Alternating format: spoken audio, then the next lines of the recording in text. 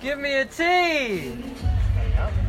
Give me an O. Give me an M.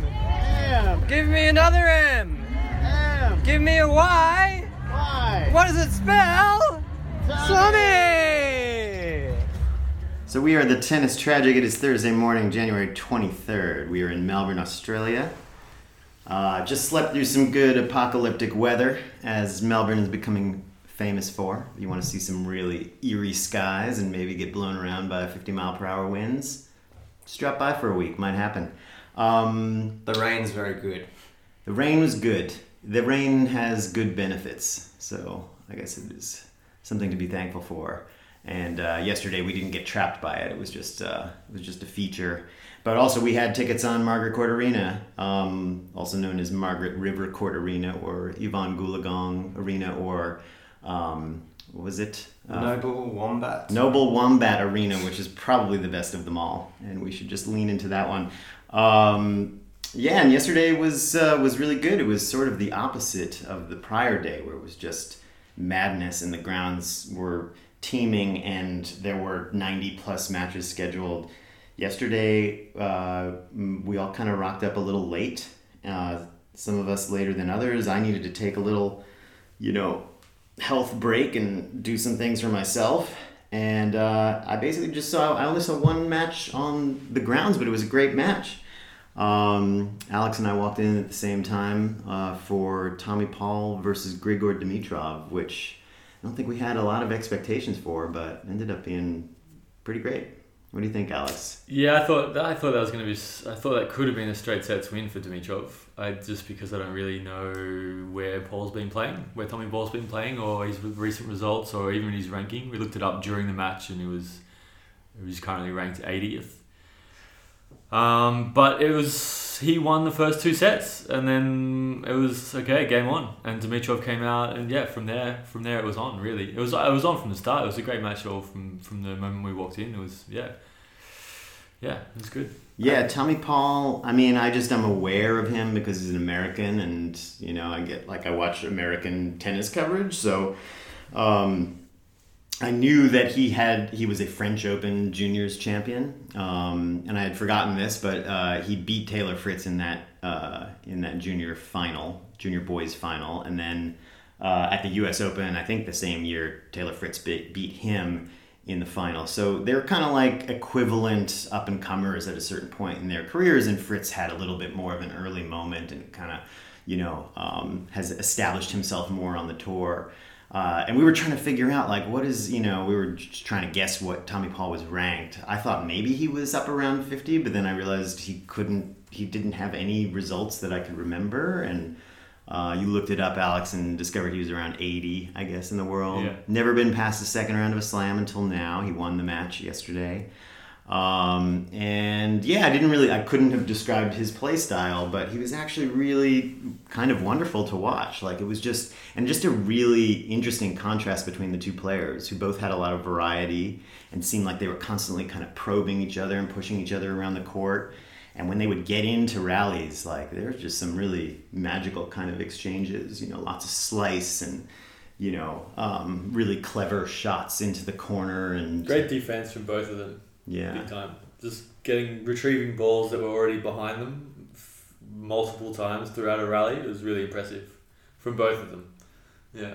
And I think it was also good because it wasn't a serve-dominated match. I mean, Paul was serving really impressively at times, but there were a number of breaks of serves and big swings of momentum. I mean, I remember the first set went to a tie break, and Dimitrov was up 4-1 in that break, or two, which was a double mini break. So he had a big advantage. It kind of seemed like maybe Paul kind of blew his chance, and then kind of clawed his way back in, which happened multiple times in the match. Dimitrov hit this ridiculous let cord winner. It seemed like the ball hit the middle of the net and somehow climbed over and won the point.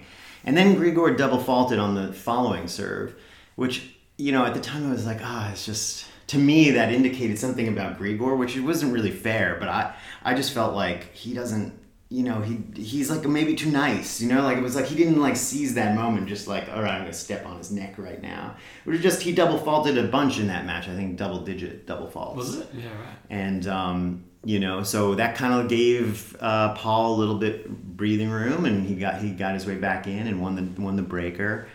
And yeah, just big swings of momentum. I mean, even down to the very end, the final set, Dimitrov was up a break and serving for it. He had 30 love, and then I think Paul won, what was it, 5 points in a row to take the game and take it to a breaker. Just played really impressively throughout. So it's just nice to like really sit with a match for 4 hours and take it in that way, because I felt like the day before it was just chaos and always switching and couldn't get the rhythm of anything, and this time I was just like really locked in and focused. You came to the match a little bit later, Matt. What were your thoughts on Paul and Dimitrov? Well, I was happy that Dimitrov took it to a fifth set, because I would have got to see no tennis pretty much. That's how late I got to the ground. I don't know. It was a really high quality match, wasn't it? And I was impressed by the variety of shots from both players. Tommy Paul has this aggressive forehand slice that I don't think many players use. Sometimes he was a bit Nick Kyrgios casual style with the way he employed that shot. Very casual, yes, very casual at times. He walked around and did a few silly shots, but mostly it was extremely high quality. Grigor Dimitrov was getting himself out of trouble by hitting backhand slices really deep into the court, right into the back corner off the return, to neutralize the rally and get himself back in after a good Paul serve. And there was some really long rallies that featured a lot of play at net, some really good volleys. Grigor Dimitrov's single-handed backhand down the line is just a thing of beauty. And I thought I was kind of rooting for Dimitrov, but in the end, when Tommy Paul spoke, he sounded like a nice boy.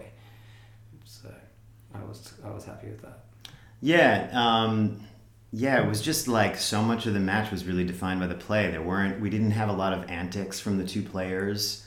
They're kind of both mostly quiet personalities. You would see a little bit of action from them when they, would win big points, but also the experience of being on Lonely Wombat Arena.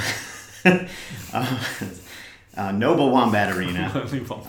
They've been so noble, sharing their burrows with the other animals. Yeah, they're not so lonely, actually. They've been sharing. The experience there was really great, and also in sharp contrast to earlier in the week where it's just out on the grounds, it's really loud, people are not always paying attention to the match. People were really locked in and paying attention. I mean, the most noticeable noise around us was like these two kids who were like playing with a little tiny plug-in fan a lot, and I was like, oh, this is kind of annoying, but compared to like drunk people yelling about things they don't, know anything about, It was nothing. Yeah. And I could really just pay attention. Matt, you were mentioning how Paul had this kind of casual attitude, and that was something that really struck me during the match. I was thinking afterwards of in the NBA, there's this great player, James Harden, and his game has often been described as an old man game because he's got this kind of deceptive slowness to it. Like he fakes people out by not, he doesn't go full force, and he's not this very like forceful athletic player like a lot of the really top guys in the NBA, and he just uses kind of trickery and faking and just almost seems like he's in slow motion. And I had that feeling from Paul where he just he just had this languorous attitude. Like, I was like, he's not particularly quick, but he's getting to balls anyway. And that forehand slice, which he used really as an attacking tool, is unusual to see. And there were times where he would employ it almost like, I've given up on the point, I'm just going to kind of whack at this thing.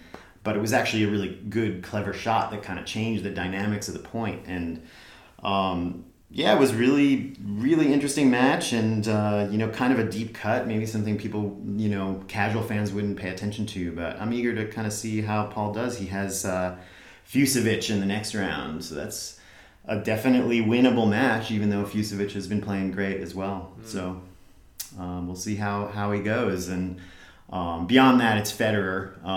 We came home and watched a little bit of Federer. There wasn't really much to talk about.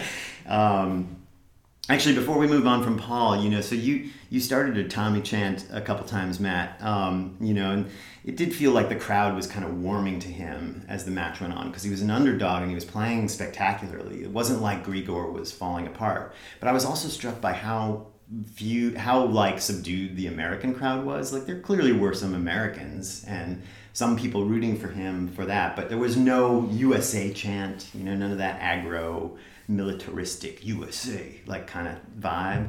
And at some point in the middle of the match, I was almost wishing that somebody would break out into America the Beautiful. I find a lot of the thing that bothers me about the nationalist chanting and behavior is how aggro it is, how intense and angry. And I was just like, oh, what if somebody just sung a beautiful song and tribute to the players? Yeah. And I'd be done with that. There were some Bulgarian flags for Grigor as well, and they were pretty nice. Those fans, it was all in good spirits. But I agree. Some songs about players, some clever chants. I just don't think they need to be based around what country they come from, though. Yeah, it could be a chant about what hair color they have, maybe, or their sponsorship agreements. Yeah, I guess that'd be problematic too. As much as I love looking at the different fashions, Sure. I found out what Tennis Sangren wears, by the way. Okay. Latour. Latour. Have you looked at their line? Have you looked them up online to kind of see what they're all about? No, I haven't yet. But that's something for the next episode. We'll do a roundup of Latour's line of clothing. Yeah, it's interesting that somebody would see Tennis Sangren wearing a plain white t-shirt and be like, here's an opportunity. Well, one thing that I did notice, I haven't seen him play at all. He won his match yesterday against Matteo Berrettini, further smashing up Federer's quarter of the draw. And I saw a little video of his victory celebration afterwards, and he's got a tank top on, but he doesn't exactly cut the Rafa vibe. He's a little burlier, and the shirt seems a little loose, but he did this bicep flex. He's got impressive muscles. He does have good biceps. He's an interesting looking player, and I think it's because he doesn't quite seem on the same. He doesn't seem cut from the same cloth as some of the other guys, but he does extremely well here, and that was a huge win, taking out a top 10 seed, moving on to the third round. So good on Tennis. Yeah. So what else? That we spent most of our day with that one match, and then we came home and I saw a bit of Bautista Agut playing against Michael Mmoh. Michael Mmoh, yes. Yeah, what were your thoughts on that match?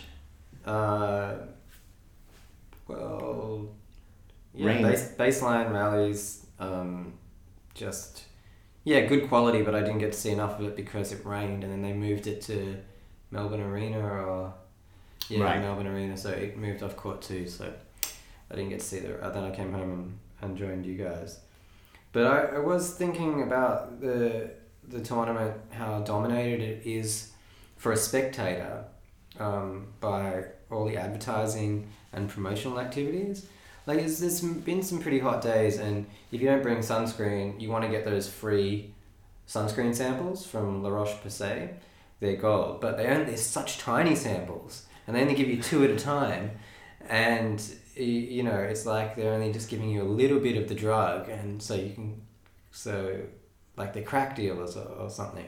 And then we found that a chemist on site, it's Chemist Warehouse, but you go in there and they only have the expensive La Roche-Posay sunscreen to buy there. So it's they get you. It's like the Chemist Warehouse is a front. It's not a real chemist. You can even get moisturizer there.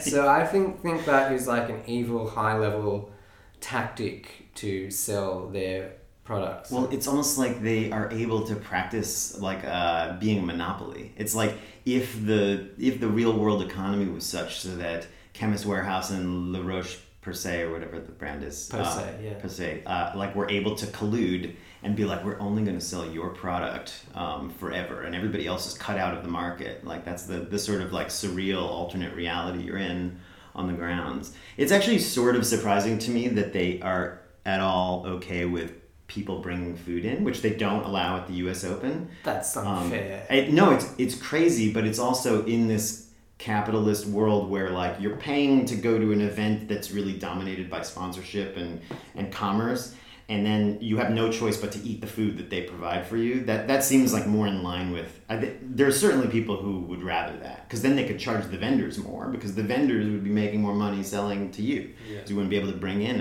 a thermos with a nice, like curry rice in it. Yeah. Or something that isn't, just like a fried protein block next to some fried potato blocks. So. I bought some chips the other day. It's the first food item I've bought. Mm. $6 for a packet of chips. But other than that, the rice and tuna and spinach leaves and tomatoes, it's... otherwise, yeah, I wouldn't be able to afford going to a week of tennis. Right. Yeah, I brought in some yogurt and blueberries and bananas and lovely. It's really nice. Yeah, like I felt not like a bag of gas after eating my lunch, which was nice. So anyway, we didn't see a lot on site, but it was really lovely. And then we came back home and watched on TV. Had a little bit of Thai food for dinner, and it's just it's been fun to watch with you guys at home. And we didn't see a lot of the women's matches yesterday. I don't know that anything was crazy dramatic. Wozniacki won against Yastremska, which you saw a bit of, Alex. Yeah, I saw the second set of that. It was good. There's a bit of swings. Yastremska was up a break and Wozniacki came back. Yastremska had a medical timeout where she had a bit of work done on her left thigh, I think it was. Apparently this is a thing for Yastremska. We saw it at the match against Kiki Bertens. Oh, yeah. And apparently she's done that 3 times against Kiki Bertens. They've played 3 times and she has had a medical timeout late in every one of them. Okay. Yeah. Little dicey tactic there. Yeah, okay. But anyway. But yeah, I mean, she came out and still held her own. She held her serve and maybe even got it back on serve after that or something like that. It was, it wasn't like she'd fallen away, so that would maybe give some credence to that line of thinking that it maybe... Anyway, don't want to speculate on whether it's a tactic or not. But, sure. She played really well. They both played really well, and Wozniacki came through 7-5, 7-5 in the end to keep her career alive a couple more days, which is really nice. I'm behind her, if not only for that reason. So yeah. Yeah, I didn't get there in time to see that match, and I'm sort of regretful that I didn't, because I feel like the next one's probably going to be on Rod Laver. She's playing Ons Jabeur, and if she can get through that match, it will probably be Serena in the 4th, which is almost like, I don't know if Woz has ever beaten Serena. Like Serena tends to wipe the floor with her. But what's interesting there is that they're close friends off the court. They just played doubles together. Serena, they just seem like legitimately tight, good friends. Yeah, that's what everyone says. Yeah. I feel like that makes her bad tennis watching though. Like it's like when Serena and Venus play each other, they like can't even look each other in the face. It's like they're playing against a ghost. Yeah, right. There's no atmosphere. So yeah, it'll be interesting to see if that materializes. I'm pretty sure they played a US Open final at one point, and Serena kind of took care of things pretty easily. But she still has to get past, Wozniacki still has to get past Ons Jabeur. Right. Who's playing, apparently she's a really interesting player. She comes from Tunisia and she's playing doubles today with Arua Barrena against Stosa and Perez of Australia. So that's on court 7. Might try and see that, because if Jabeur plays against Wozniacki and it's on Rod Laver, we won't get to see it. Right, yeah. Well, what are you guys looking for right now? It's already 11:15. The play is about to start. The sun actually came out, which is nice. So I was thinking that potentially the outer court play was going to be delayed. We have who do we have on Margaret Court first? On We had Cici Bellis, I think. No, that was on one of the show courts. We have Bencic and Ostapenko, which, yeah, two players I've never been a huge fan of. Really don't like Ostapenko, but Bencic is somebody I've warmed to lately, so curious to kind of see how that goes. It's just nice having the seats, just knowing like we can rock up at any time and get seated, because the outer courts were a bit packed yesterday. Like, what was it? Cilic and Paire were playing a long 5-setter, and it was you just had no hope of getting in there. Yeah, and I wanted to see Dan Evans and Nishioka, but that was full by the time I got there. They just started the match and it was full with huge queues out the side, so no chance of that one either. Oh yeah, and I wanted to see Carla Suarez Navarro. She got over Sabalenka 7-6, 7-6. Right. On court 2. But she is playing today out on... court 19 or 21. They've been putting a lot of good singles matches out there, and it's kind of surprising given that Carla Suarez Navarro is also kind of on her final leg. And last year she's retiring this year, so it's weird that they didn't put her on a show court, and they would put like Cici Bellis on a show court. Nothing against Cici Bellis, just I'm gonna get out and see Suarez Navarro for sure. The only woman player with a single-handed backhand still on tour, so hopefully she gets over Swiatek and then can see her again on a better court. Who would she be lining up with in the 4th round? I don't know. All right, I'm gonna have to study that draw. Things get a little bit more clear. But she's got Sabalenka's seeding now, so you can't be turning anyone too high. Right. Yeah, and today it's an unseeded matchup. So, but the next round, she could potentially run into somebody in the 4th. Yeah, someone pretty tough. Yeah. Before we go, we should mention that we watched Jordan Thompson versus Fognini. Yes. Yeah, that was a very good match. That was the one that kept us up late. Like, Federer was absolutely demolishing Krajinovic, and then Batista Agut had kind of like seized control of the Mo match, and the only one left was Jordan Thompson and Fabio Fognini. And for a minute, it didn't look like it was going to be all, because Fabio went up 2-0, and then it was Jordan who kind of climbed back in. And we got pretty into it sitting in this room and watching on TV. Fabio's antics were pretty noteworthy for a number of reasons. Let's listen to what he says after the match now. I think that the at the end was more sweetie. You know why? Because I was winning 2-0, then 2-all, 7-6 in the fifth. Wow, amazing. It was amazing for us to watch. You talk about being in a bit of a fight. How is the wrist? Just show us the wrist and yeah. It's perfect. It's perfect. I mean, I feel good. I mean, tired for sure. I was 2-0. I play horrible game on my serve at the beginning of the 3rd set. Then I a little bit, he was playing better. He was serving unbelievable, and that's okay. That's the sport. I want to match in 7-6 in the 5th, so I can be more happy than that. You've been playing a lot of tennis. What do you think it was that switched it over for you in that final set? How did you win? How did you break through? I had the 75 match point, I think, and